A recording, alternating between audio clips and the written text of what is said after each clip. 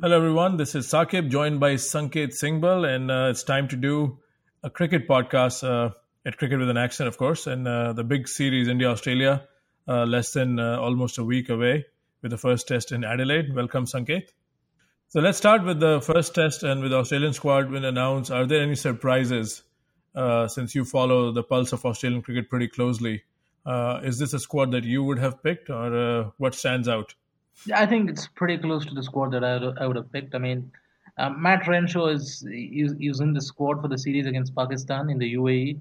Couldn't play because he got himself injured in the warm up match, and you know the team management decided that he hadn't had enough match practice in recent times to be able to be picked for that series. And then I mean, it was widely expected that he would walk back into the side at home, but I mean, they played 5 rounds of Sheffield Shield cricket now, and four of these rounds were actually played before the squad was announced. And Matt Renshaw's performance in the Sheffield Shield was very disappointing.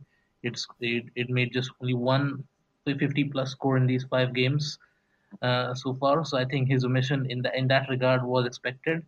And they've gone with the guys in form. Marcus Harris has been performing really well. He scored a very good double hundred on a difficult wicket at the MCG in one of the Sheffield Shield matches recently. So he's also scored a couple of fifties besides that. So I think well deserved selection. He's the leading run scorer in the Sheffield Shield over the last 2 or 3 seasons. If you take it cumulatively, ever since he moved to Victoria from Western Australia, he's been performing really consistently. So I think that's a good selection. Other than that, I mean, Marsh brothers were widely derided for their performances in the UAE, but I mean, Sean Marsh has been a revelation ever since he's come back home, scored 100 in that ODI series against South Africa, has been doing really well in Shield cricket. So I guess, and he was the second best batsman in the Ashes last year after Steve Smith. So I think at home, I think he definitely deserves another go. And Mitchell Marsh, I think that's probably a slightly more controversial selection because he doesn't really have a proven test record to back him up. But again, he did get one big 100 or 150 odd in one of the Shield matches, and they're desperate to have a fifth bowling option in the squad. So, I think it probably makes sense to have him around. Okay, let me ask you this. Is Mitchell Marsh at best? Is he comparable to what Shane Watson was in the initial part of his career when he could legitimately bowl, 10 to 12 overs and even, take a couple of wickets and, keep his average of 40. So then that's a decent all-rounder to me. But right now, I've spoken to you offline as well. He's a bits and piece kind of a guy. So you think this kind of a guy lends that balance that you just spoke about in a test match? If the test match goes, 5 days and bowlers do need breaks, and do you think he's just a stopgap player at this point? That's what I'm trying to say. Yeah, I mean Mitchell Marsh. I think his bowling is interesting. I mean his record. If you look at his test record, it says that his bowling average is 41. I actually think he's a better bowler than that, and injuries have probably held his bowling back a little bit because I think I remember in the 2015 Ashes when he was picked as the fifth bowling option. Even though he had a horrendous series with the bat, he was one of Australia's best bowlers with the ball in England, and had a really good summer at home on some really flat wickets against New Zealand and West Indies, and even against New Zealand in New Zealand. And that was the time when he was really starting to emerge as a quality fifth bowling option who would add value to the side with his bowling. I mean, his batting was still highly debatable, but I think he was beginning to add some real value to the side as a bowler. But after that, he went to Sri Lanka, didn't bowl much there, and then in the series against South Africa at home, Australia had a massive batting collapse in the first test, after which he got dropped, and then he came back for a tour of India, where when he played a couple of tests again, his bowling wasn't really used much on those wickets. He struggled with the bat, and then he's suffered an injury and he was out for like 7 or 8 months. And then he returned to the Ashes last summer, and he played pretty much as a specialist batsman because his bowling wasn't really used much. So I mean, I think he was a very good bowling option maybe 2 or 3 years ago. I'm not too sure whether his bowling is at that level now. I think the injuries have set him back in that regard, and he's clearly not used to the same degree that he used to be in 2015-16. As far as batting is concerned, yeah, he had sort of a big breakthrough series with the bat against England last summer. I think his Test record before that was absolutely abysmal as far as batting is concerned. Had a good series against England, but again, did well in the first Test in South Africa as well. But again, has in the last five Test matches, he has again not crossed a single half century. And the problem with guys like Mitchell Marsh and even Sean Marsh is that even when they're not getting when they're not getting runs, I mean, they get out in single figures. I mean, not even getting 20s and 30s, and they're not even forming any kind of partnership with the other batsmen, and they just become completely walking wickets. And that has been one of the major problems for Australia, is that they don't form partnerships of any sorts, and they just collapse like a pack of cards. So I mean, that's I think definitely one of the issues with having someone like a Mitchell Marsh on the side. But yeah, I mean, if they want to have flat wickets, and if they want a fifth bowling option, then I think if you really want a fifth bowling option, I think it's probably still the best option around in Australia. But as I said, I'm not personally, if you ask me, I'm not a big fan of this five bowler theory unless you've got a genuine all rounder. And since you mentioned Shane Watson, I mean, let me make it clear that I wasn't a particularly big fan of Shane Watson as a Test cricketer either. Apart from the brief spell when he played as a specialist batsman, he hardly bowled probably 4, 5, or 10 overs a game, and opened the batting pretty well. I don't think it was ever really a serious Test match or quality all rounder. I think he's again pretty similar to Mitchell Marsh. I think a better version of Mitchell Marsh probably, but again not someone that I would say commanded a spot in the side with either discipline. I think Shane Watson as a limited overs cricketer, I think is one of the greatest that the game has ever seen. But Test cricket, I don't think Australia have really had a world class all rounder for quite a long time now, as far as Test match cricket is concerned. But Australia always, I think Australia is a team that has always relied on the quality of their four frontline bowlers, and they've always done well. So I mean, I just don't understand this newfound obsession with the all rounder. I mean, I'm more of a traditionalist. I think pick your six best batsmen, pick a good keeper batsman, and then your four best bowlers. Bowling is supposed to be our strength. We're supposed to have the best bowling attack in the world, so why not trust the four bowlers to do the job? So yeah, I mean, I was not comparing Shane Watson even to the Imran Khans or the Kapil Devs or some of the legit all rounders. But I think just like you said, there's this current obsession with most teams. They look for balance, and that balance is usually provided by someone who can either do one discipline better than the other. So let's look at Australia's batting. Aaron Finch and Usman Khaja, when they toured the UAE, were the two names that they were banking on, and both came I think with decent runs in those two Test matches. And now I have a feeling, again, you can correct me. I think Finch would be a key man in this series, especially playing at home. And even when Paul Dennett was here, he said he's averaged more than 48 in the last 3-4 years in the red ball format. So that is pretty world class, I think, if you're doing it as an opener. And of course, he hasn't done it for Australia. So what is your take on Finch and Khaja? You think who shines here, in your opinion, if you are making a prediction? No, I think regarding that stat about Khawaja, I think about Finch rather, I think the key thing to note is that the average of 48 that he has over the last 3 or 4 seasons of Sheffield Shield cricket has actually come in the middle order. There was a recent controversy over Aaron Finch's batting position for Victoria in the most recent Sheffield Shield match that I think that got concluded today.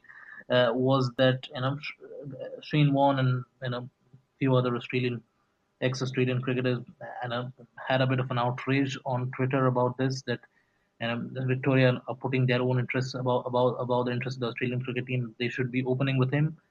Personally, I don't agree with that. I think Victoria have been successful with Aaron Finch batting in the middle order, and with Marcus Harris and Travis Dean as their openers for the last several years in the Sheffield Shield cricket. Eventually, they decided on a compromise and batted Aaron Finch at number three. And I think they lost one of their openers in the first over anyway, so he was virtually opening, and he played on a pretty seam friendly surface at the Gabba. So in the end, he pretty much did the job of an opener in the most recent Sheffield Shield game that he played. But I mean, to answer your point about his Sheffield Shield record, he's not an opener in first class cricket. His runs, the average of 47, that has come primarily from batting down the order. So I think the jury is still out as far as Aaron Finch's ability as an opener in Australian conditions is concerned. I think subcontinent, I think that's a different ball game altogether. Opening is probably the best sport to bat in the UAE or maybe any part of Asia, where the new ball doesn't do as much, and you probably want to face the hard new ball before the spinners come into the picture and get your eye in, and to be able to tackle the spinners better. Whereas in Australia, where the pitches, even though they're obviously not as seam friendly as the ones that you get in England or South Africa or New Zealand, but the pitches will still have some pace and bounce, and there has been some talk in recent times. The pitches this year are probably going to be more seam friendly than some of the ones that we have seen in recent times, which have been really bland and made for some really pretty boring cricket. So yeah, if the pitches have some pace and bounce in it, and if the ball seems around a little bit, then I think Aaron Finch definitely will have his work cut out. Ever since he's assumed the captaincy of the limited over sides, which happened right after the Test series in the UAE, his form has been very poor. He's failed in the T20Is against Pakistan in the UAE. Had a terrible ODI series against South Africa. Didn't do much with the bat against India either in the recent T20I series. So his form of late hasn't been great. He did get a 50 odd that I spoke about in the most recent Sheffield Shield game that was played on the green top. So yeah, some confidence for him, I think, heading into the Test series. But I think Aaron Finch, I think the jury is still very much out on him as a Test match batsman, especially at the top of the order. Okay, well said. I didn't know that his runs, again, that's a part of the lack of knowledge, that I have, and that's why I think you are the big analyst on this podcast. So I didn't know like he's not opening for in his Sheffield Shield stint. So those runs definitely. I'm also a purist. I believe middle class runs are slightly different in most part of the world, even Indian conditions, because like you said, it's probably an easier task, but still, the openers would always nick a good one, or just sometimes a mistake happens in judgment, and I think middle order is a different place. So that being said, if you were to look in the first two tests the squads announced, who are some of the guys in the Australian ranks that you think can dominate this Indian attack, or at least come good and post totals that are worth for the Australian side to contest this test matches as home favorites? We'll get to that if they're favorites or not, but they're the home team. So who are some of the men that you're looking forward to rise to the challenge against this Indian seam attack? I think Usman Khawaja is definitely the key man for Australia this summer. I mean, I've been a big critic of Khawaja in the past with regards to his performances overseas, and I always felt that his attitude is a little bit lazy, and that he sometimes had this tendency to throw his wicket away a little bit. But if you look back at the most recent Test series that Australia played in the UAE, Khawaja played two of the finest innings that we've seen from an Australian batsman for a long time, especially in overseas conditions. So he's had a bit of a layoff since he got injured in the second test, and he only just returned to action, cricketing action for Queensland in the Sheffield Shield game, ongoing Sheffield Shield game that I believe concluded yesterday. So he did get a 40 odd in the first inning, so he's got some runs under his belt since his return from injury, and because he was in such good form prior to his injury, and if you look at his record overall at home, he averages 60 at home over the last 4 or 5 years. So he's the type of batsman that you definitely would like to bank on in home conditions, and I think he'll be batting at number three. Because I expect Aaron Finch to open with Marcus Harris, and Khawaja will probably return to his favored number three spot at home. Sean Marsh is again another guy. Again, I have no loss for Sean Marsh. I mean, I've criticized him more on social media than perhaps than any other Australian cricketer. But again, at home, his record over the last few years is undeniably good. He is the man in form. I mean, Khawaja, there is still some uncertainty over him because he's returning from an injury. But Sean Marsh, ever since he has returned from that tumultuous tour of the UAE, he's been piling on runs for fun, whether it be in ODI cricket for Australia or in the Sheffield Shield. He scored some runs in tough conditions. He got a 160 odd chasing down a target of 300 for Western Australia in one of the matches. He got a 90 and 80 odd in another low scoring match, and even in the most recent game, I believe he got some runs. So he's been getting some tough runs. He got a brilliant 100 against a quality pace attack of South Africa in the ODI series. So I think he's definitely well primed for the challenge. He's in great forms. Again, he's someone last summer he still had Steve Smith besides him. This time around, he has to lead the batting lineup pretty much on his own. And there is Kavaja as well, but Sean Marsh is the senior pro in this lineup, so I think now is the time for him to really repay the faith that has been shown in him by the selectors over the years, and time to really act as the senior pro in the lineup and deliver a series-winning performance. Very well said. I think Sean Marsh, I think, followed through your lens, and even when India was there, I think a few years ago, I think was it 2011, I believe, or Yeah, 2014. 2011, he scored something like 18 runs in Yeah. four So Test matches at an average of two. yeah.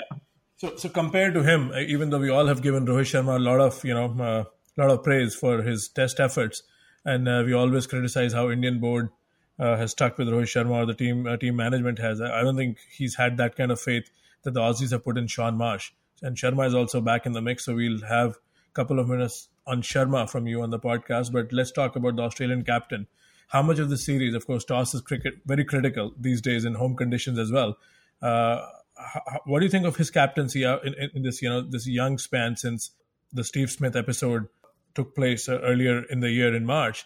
What do you think of Tim Payne? How has he grown into the role, and how much of a series like this is critical from the captaincy point of view?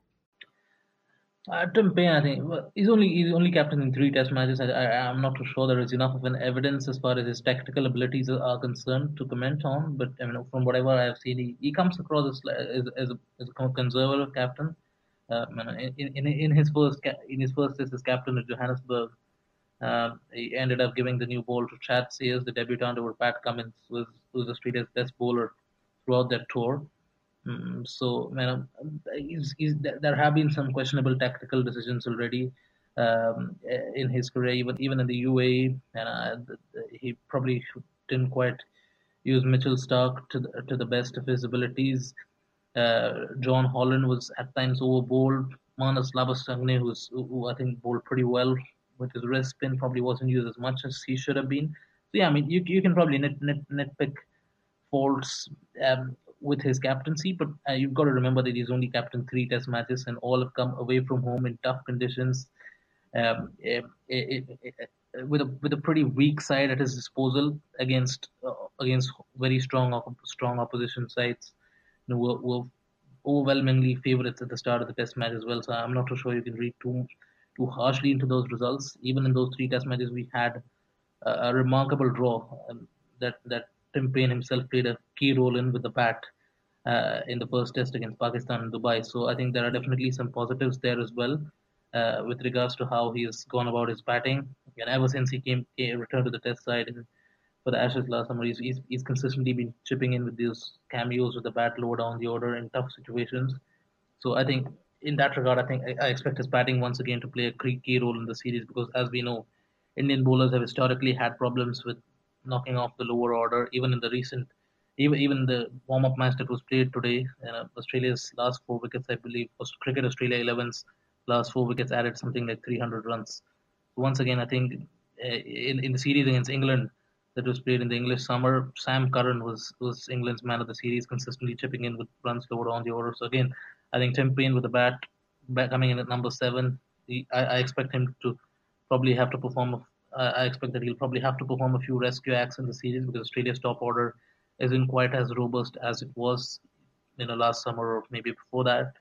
So I think his batting will once again be the key coming in down the order. As far as captaincy is concerned, I think it's too early to comment on the tactical part of it, but I think I've really liked how he has gone about his job off the field. I think he's been saying all the right stuff, and Michael Clark just recently, created a stir, created a bit of a storm on social media, coming out and saying that Australian team are being too soft and they're not playing aggressively enough. And I really liked Tim Payne's response to it. He said that we're not trying to be nice. We don't care what the opposition think about us. We're merely just trying to win back the respect of the Australian public, and we would want to play in a way that the Australian public can respect us and be a team that they can be proud of. And I think that was a very fitting response to what I think was pretty rubbish comment from Michael Clark. Not the first time that he has said something like that, but yeah, I've really been impressed with how Tim Payne has gone about his job off the field. Yeah, that was one of my questions, and good thing you combined that in your response. What Michael Clark, Simon Catich, and a lot of people close to cricket in Australia got involved, and we've seen this happen a lot with Indian cricketers, English cricketers, Pakistani cricketers, former cricketers. As soon as they go behind the microphone, it's something they say that doesn't sit well with the current scenario of players, and it's not a new thing. Even though Michael Clark was a phenomenal captain in my opinion, but yeah, what he just said didn't sit well with me, and especially given the climate, what Team Australia has gone through, it was just not the kind of comment that needed.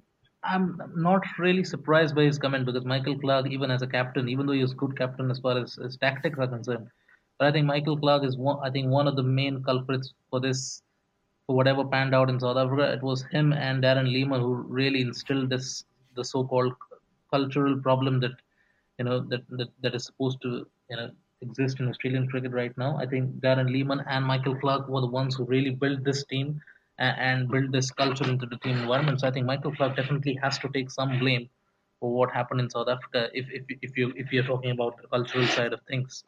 And by suggesting No, I would intervene here and correct me if I'm wrong, and I definitely look to your knowledge for Australian cricket, but I would say this kind of thing is not happening overnight.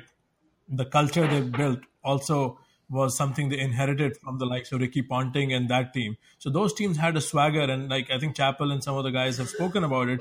It just kept building for decades, and that's the reason I'm an Australian fan. I like Australian cricket because there was something, when I was a little boy growing up in India. After India, they were my favorite team because from the Alan Border days, and things change. And the aggression from Megra and then some of the other cricketers, it seemed good, but then you don't know when that line was crossed. And I don't know if it was really crossed, but I think that whole thing that win at any cost, and then you pile up all things that surrounded Cricket Australia. So while I'm with you, I'm not a big fan of Darren Lehman and some of the things he did, but I believe it was not his culture because this is like governments. Like the process goes on, the new guy comes in, puts his fresh stamp, but overall the culture is a byproduct of what went on in the previous era. Your thoughts? No, absolutely, absolutely. I totally agree with that. I just think that coming from Michael Clark, who's openly been on air telling Jimmy Anderson that he should get ready for a broken fucking arm, and in light of the the things that have come out in the Australian Cultural Review and the manner in which the Australian public has pretty much turned off this Australian team, I don't think a former Australian captain making these kind of comments is particularly helpful in the current environment. Especially, I just think it's a case of mixing up two different things, just trying to desperately arrive at some sort of a conclusion when they're completely unrelated. Australia's recent struggles have primarily been with the bat. And when you're talking about sledging, you're mostly talking about the bowling side, right? I mean, batsmen don't sledge bowlers. I mean, maybe there are some exceptions. I mean, someone like a Javed Miandad, for example, was probably one of those batsmen who sledged the bowlers. But I mean, when you're talking about sledging, or Kevin Peterson, Kevin but Peterson. when you're talking about sledging, you're primarily talking about unsettling the bowling side. In Australia, have not been struggling because they've been not been dismissing the opposition cheaply. They've been struggling with the bat. Australia lost the T20 series against Pakistan because they couldn't score runs. They lost the Test series against Pakistan because they couldn't score runs. Even in the recent T20, the loss that they had against India, uh, due to which the series got tied, it was a batting failure. I think the bowlers did a pretty good job to take that game down to the last over. So again, Australia's problems have been with the bat. They're not. I mean, I'm not saying everything is perfect with the bowling. You can always nitpick faults in any department, but Australia's primary problem over the last several years, in fact, but I think more so in recent times, has been as far as the batting is concerned. So I think blaming that on lack of aggression or sledging, I think that's absolute hogwash. I think it's probably more than a testament of Australian Okay. cricket, of how far the domestic cricket in Australia has fallen, that they're not able to produce any kind of batsman or equipped to handle the challenges of international cricket. I mean, if Darcy Short is the best product that the Big Bash League can throw up, then I think we need to have a serious relook at the quality of that league. Very well said. Australian, the batting dilemma is quite known even to fans like me who casually, follow the scene when it comes to like Cricket Australia. So let's bring in Justin Langer. I know you were very excited, and of course, the excitement was doubled because Darren Lehman got, he left the scene, and then a guy like Langer came in. So it's just like, when I was happy when Ravi Shastri was let go and Kumble came in, but the opposite happened when Shastri came back and Kumble left. As an Australian cricket supporter, so these events gives you hope because here's a man who was part of one of the storied teams, and then his cricket acumen is also quite well respected, and now he comes in these testing times. So how good of a fit is he in this time for Australian cricket? I think, I think I've liked what I've seen of Justin Langer so far. You know, he has said some stuff in press conferences and all that may sound a little bit cliched, and it's a bit it's a bit funny for social media to make jokes about. I mean, the stuff like elite honesty and elite mateship. I mean, that's good for memes on Twitter and all. But I mean, besides that, I mean, if you look at the actual cricketing part of whatever he said, I mean, he spoke extensively in detail about the importance of batting technique after the Test series against Pakistan, after Australia lost that second Test, collapsing to Muhammad Abbas's swing bowling. He talked about the need for having decisive footwork and playing late and your ability to counter the moving ball. And this is coming from a guy who over the last several years coaching Western Australia has always been known for the catchphrase character over cover drives. So for him to change his stance and talk about the importance of technique rather than just character, I think that's a very welcome change, and I think he's saying all the right stuff. And even in the ODIs and the T20Is, I think he's been very flexible with his tactics. For example, I mean, Alex Carey was, I think, probably one of the best players of spin bowling that we have in the ODI side. He was promoted up the order to tackle Imran Tahir in the ODI series against South Africa, whereas big hitters like Marcus Stoinis and Glenn Maxwell were held back lower down the order. So I think, I mean, these are small things, but I just think it shows that he is at least thinking in the right direction, even though it might not have fetched the desired results so far. But I mean, these are the kind of moves that I never really saw under Dan Lehmer. It was just one set pattern of play, and if it worked, it looked great. If it didn't, then we just move on and start another day playing with the same kind of tactics, same kind of approach, no flexibility, and so I just think from whatever I've seen of Justin Langer, and I think he's a lot more flexible, a lot more adaptable to different kinds of situations than Darren Lehman. And as far as his team selection is concerned, there was some talk that of a rift between Marcus Harris and Justin Langer, because Marcus Harris was formerly a part of the Western Australia side when Justin Langer used to coach them, and Justin Langer, it is alleged to not be particularly pleased with his decision to move to Victoria from Western Australia, and at that time he rubbished him as a mediocre player or something. So for him to be now picked in the side, picked in what is Justin Langer's first home Test side, I think that shows that he's not petty with personal issues and all, and he's putting the interest of the team above his personal scores and all that sort of stuff. So I think that's a big tick for Justin Langer in my book as well. And yeah, I mean, people, I mean, love to have some conspiracy theories. Very well said about like the welcome change from Langer's point of view. Now let's talk about the first Test match in Adelaide. Adelaide has been, I think, India's favorite hunting ground along with Sydney. I've followed Indian team since '91 when Tendulkar toured the Australian shores for the first time. Even in that series when India got pretty much whitewashed, Adelaide presented one of the best chances to win a Test match. They chased a 373, fell short by 38 or 40 runs. Azhar scored 100, and then Dravid, in 2003, and Lakshman, they registered that emphatic win. Of course, there's no McGrath and Vaughan in that series. And then even last time we were there, Kohli and Vijay gave India a chance of a miraculous fourth inning chase. So historically, this is a ground that I think has supported at least subcontinental batting.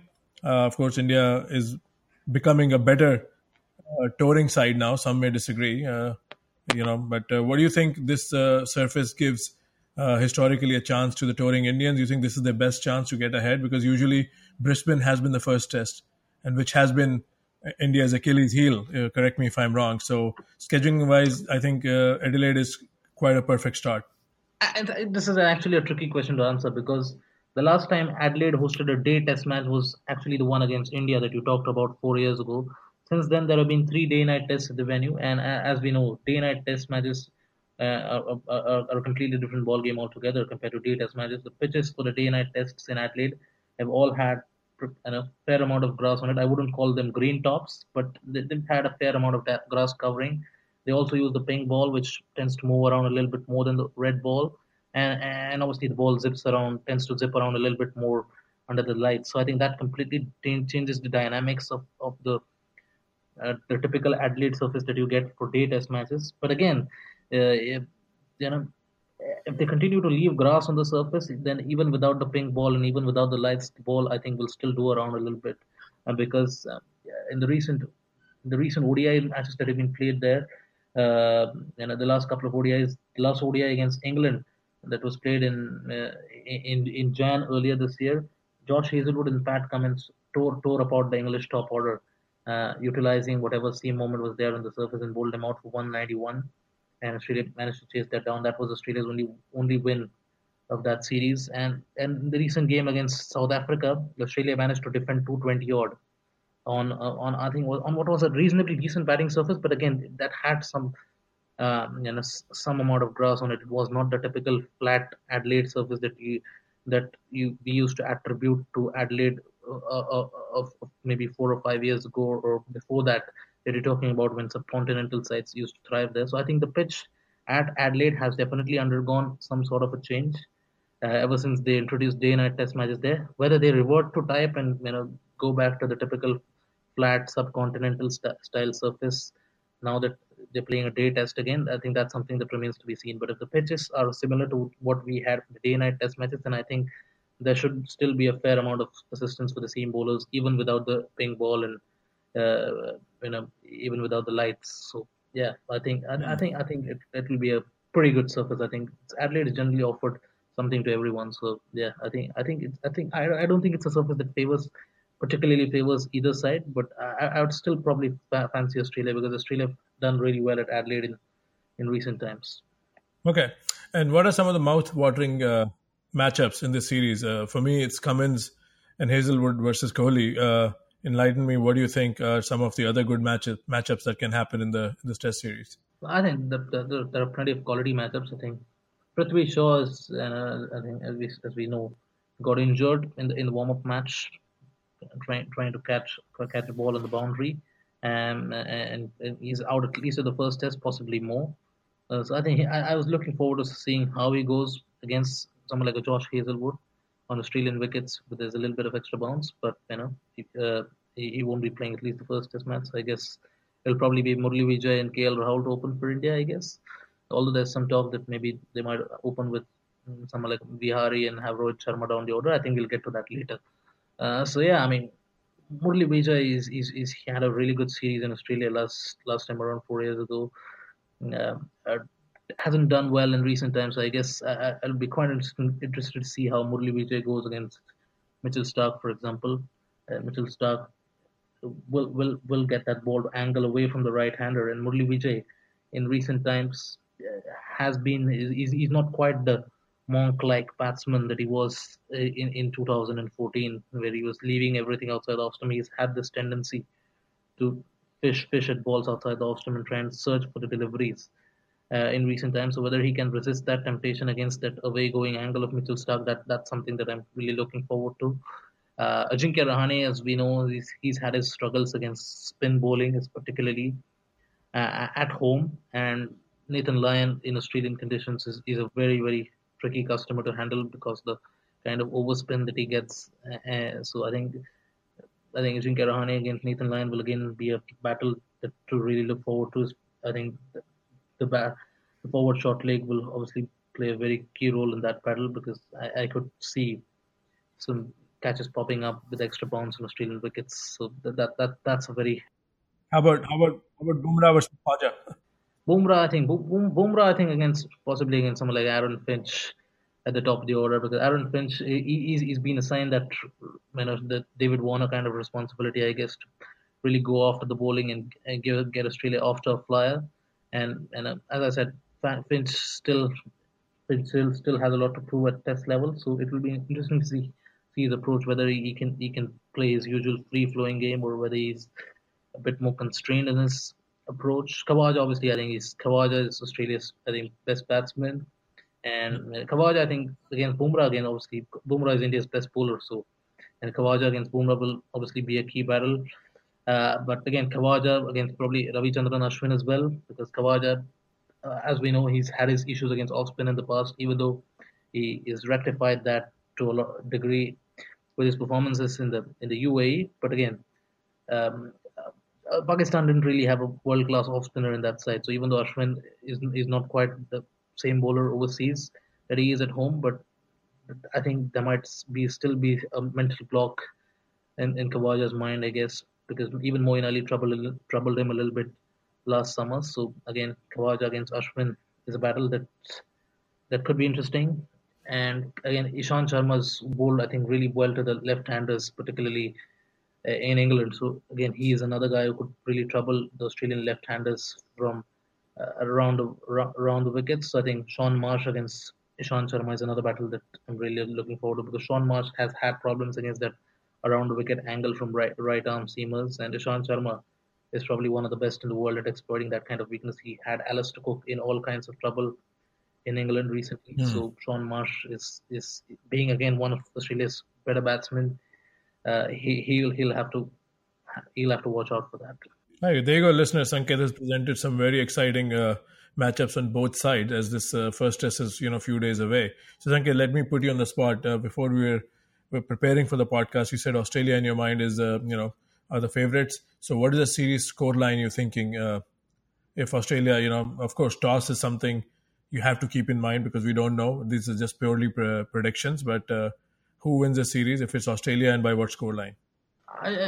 Generally, I believe that Australia is a more toss neutral country than say some of the subcontinental countries, because the pitch doesn't really change all that much over the course of 5 days, because these are drop in wickets primarily, and even some of the natural surfaces like Sydney or Adelaide.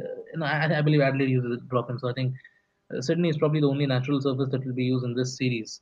So yeah, I don't think there is any surface that will change its nature drastically over the course of 5 days. So toss probably is not that important in that context. But this is an inexperienced Australian side. This side doesn't have Steve Smith in the middle order to guide them like he did in the last Ashes. So in that context, this is not the batting lineup that you would probably want to be batting second, staring at a total of 400 plus on the board. So I think in that regard, the toss does become important, and you ideally want to bat first and put runs on the board. But I don't think it's completely, it's I don't think it's a win the toss, win the match kind of a situation like it is in places like Sri Lanka or Pakistan or the UAE or Bangladesh these days, where the match is pretty much won at the All toss. right, who So wins it? I don't think it'll be, yeah. So I mean, I'm generally very pessimistic. So, and I mean, ideally, I would love to say Australia 4-0, but I don't think that's a realistic prospect this time around with the kind of squad that we have. So I think I'll probably settle for a probably more realistic 2-1, I guess. I think there'll definitely be a draw somewhere, because in Australia, India have got a very strong batting lineup, and I expect at least one flat track in Australia.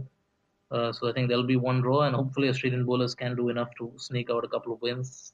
And yeah, I think Australian batting will collapse at least once in the series to lose a Test match. I think probably it will be at Perth. I think if I had to make predictions for the individual Test matches, I think Perth is the one that I'm not really sure about, because it's the first Test at the venue, and even the Australian batsmen are not particularly used to those conditions, because they're playing at that venue for the first time. There's not been a lot of Sheffield Shield cricket played there either, so I think those are still fairly alien conditions for the Australian batsmen, and the pitch tends to favour the bowlers. And I've always felt that India become twice the side overseas when they get a bowler-friendly surface. Their most recent Test win in Australia also came at Perth. It was obviously at a different venue, at the WACA in 2008. So this venue is somewhat similar to that in terms of the conditions. So I think that could definitely bring the likes of Bumrah and Ishant Sharma into play. So I think that's the test that I think India will win. I think Australia will win at Adelaide and Melbourne, and I'm going for probably a high scoring draw at Sydney. Okay. So yeah, 2-1 So Australia. let's do some one word rapid fire kind of answers. Who will score the second most runs for India if Kohli is definitely, the batting force? Who comes good? Who plays Robin to his Batman if India have to do well in the series? I think Ajinkya Rahane will have a really good series because and he didn't have a good series in England, but I think these conditions suit him much better than because the ball doesn't seam around a little bit as much and probably won't be as much spin either. So I think I'm expecting him to come good. He's just too good a player to still be struggling because he's been struggling for quite some time now. So I think it's probably due a good series. Will this series be a make or break for Rohit Sharma? Yes or no? I'm not so sure if he'll get into the 11 for the first test. If he does, then I think it's definitely make or break time for him because these are perfect conditions for him. He's been picked specifically with an eye on his ability to play the horizontal bat shots on Australian wickets. So if he doesn't really perform here, then I think it's probably the end of the road for him. Who will be India's Achilles heel? Pat Cummins, Josh Hazelwood, or Nathan Lyon, or Mitchell Stark? I'm not too sure about picking out a standout bowler. I think it will be one of Hazelwood or Cummins. I think Nathan Lyon will do a decent job as a support act. I don't expect him to run through the Indian batting lineup. Mitchell Stark as a test bowler, I'm still not convinced. I just think he lacks the control and the consistency, and there are major question marks over his fitness as well, whether he can get through a four-test series. So I think I said it'd probably be one of Hazelwood or Cummins. Will Cheteshwar Pujara get 100 finally in Australia? Tough question to answer, and I'm not gonna. I'm probably gonna sit on the fence on that. I think he has the ability to, but again, it's not something that I would definitely bank on because in Australia, I believe you need a really good attacking horizontal bat game to really be able to dominate attacks. So Pujara probably lacks a little bit in that regard, but he's got an excellent temperament. He can grind bowlers. So maybe maybe on a slow wicket at Sydney, he could probably grind out 100. So yeah, I'm not too sure about this whether he will or not. Maybe yeah. So let's quickly turn the conversation. I think we covered plenty of India and Australia. Let's bring the other series that's going on in UAE, Pakistan, and New Zealand. It's quite a bizarre series.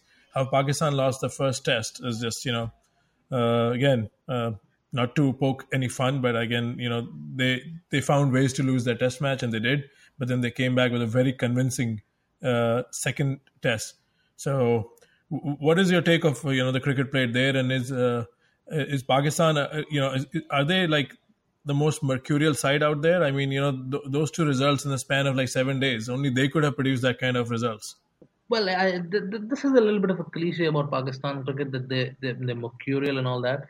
I think this cliche about them was somewhat not true under Misbah-ul-Haq because I think there was a very set pattern to the way they played their cricket in the UAE. They won a lot of tosses, bat first, and really grinded the opposition down, and then used their spinners to bowl the opposition out. And that was a pattern that really worked well for them under Misbah.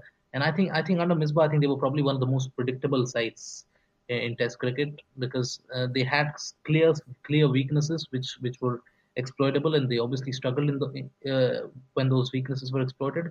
Whereas when you play to their strengths, they were really formidable side. But yeah, I think the current side, without experience of Misbah and Yunus Khan, I think this side has become a sort of a throwback to the some of the earlier Pakistan sides, which were really oscillated from the sublime to the ridiculous. So yeah, even in the series against Australia, we saw. I mean, they were unable to bowl Australia out for 140 overs in the fourth innings in the first test, and then just were I think 50 for five in the first innings of the second test, and managed to win the test by 200 odd runs. So and the same thing happened here is happening here as well. They lost a test that they had absolutely no business losing against New Zealand. The first test, it was a typical Pakistan collapse, chasing a pretty modest total on a pretty harmless surface, I would say. But again, in the second test, they lost a couple of early wickets in the first session, and there was lots of moaning among Pakistan fans about why the hell they're batting so slow. And Haris Sohail, I think, got 140 of something like 450 deliveries. So that's slow by any standards, not just modern day Test cricket. I think that's slow, but even by the Jeffrey Boycott standards of Test cricket. So Pujara said. Pujara is not that slow. So yeah, but so there was plenty of complaints and moaning from Pakistan fans. They batted nearly 2 full days and scored just barely over 400. But again, their bowlers delivered. Yasir Shah, who looked, I think, pretty much toothless in the series against Australia, and it was very ineffective, and they had to be bailed out by the seam bowling of Mohammad Abbas. He's returned to his best with a 14-wicket haul, which I believe this are the second best figures by a Pakistani bowler in Test history. So what a comeback again! Unpredictable Pakistan, as you said. So yeah, I think Yeah, and let's conclude this. Let's conclude this chat with a comment you made on Twitter a few weeks ago, calling Asad Shafiq one of the bigger enigmas out there. Throw some light on that. I know he scored that great triple ton while chasing in Australia not too long ago. So what's gone of his career? I haven't followed him much, but his average is still below 35 or 40, if I'm not mistaken. averages in the late 30s. I think average something like 38 to 39. No, yeah, I think Asad Shafiq. Yeah. I've been a big fan of Asad Shafiq as a batsman. Ever since he made his debut, I think I like the way he plays. I think he's got a very sound technique, a classical old-fashioned Test match batsman.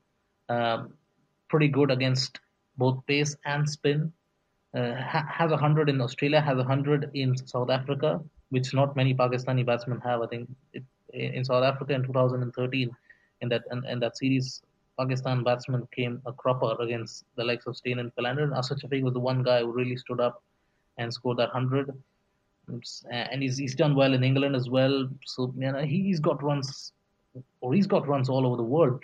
But the problem is that he gets runs all over the world, but he doesn't get enough runs anywhere. So he's become something of a jack of all trades, master of none kind of a batsman who gets runs everywhere, but doesn't really get big runs or doesn't really consistently dominate series. He plays one good innings every series, and then he just disappears completely. And that was okay when they had the likes of Yunus and Misbah, because Asad Shafiq was still that inexperienced kind of batsman, the youngster batting at number six behind four or five experienced batsmen. But now he's the senior pro in this lineup along with Azhar Ali, with those two, with those two experienced players out of the picture, and he has to take on more responsibility, has to get bigger hundreds, and has to be the one really setting the tone for the likes of Babar Azam and Haris Sohail and other youngsters in the team to follow. But he's not evolved as a batsman, and that's this point. That's the disappointing thing about us. So he still considers himself to be that inexperienced number six batsman who used to get pretty 50s and the odd 100, but not really make those substantial contributions that really define him as one of the top batsmen top batsmen in Test cricket.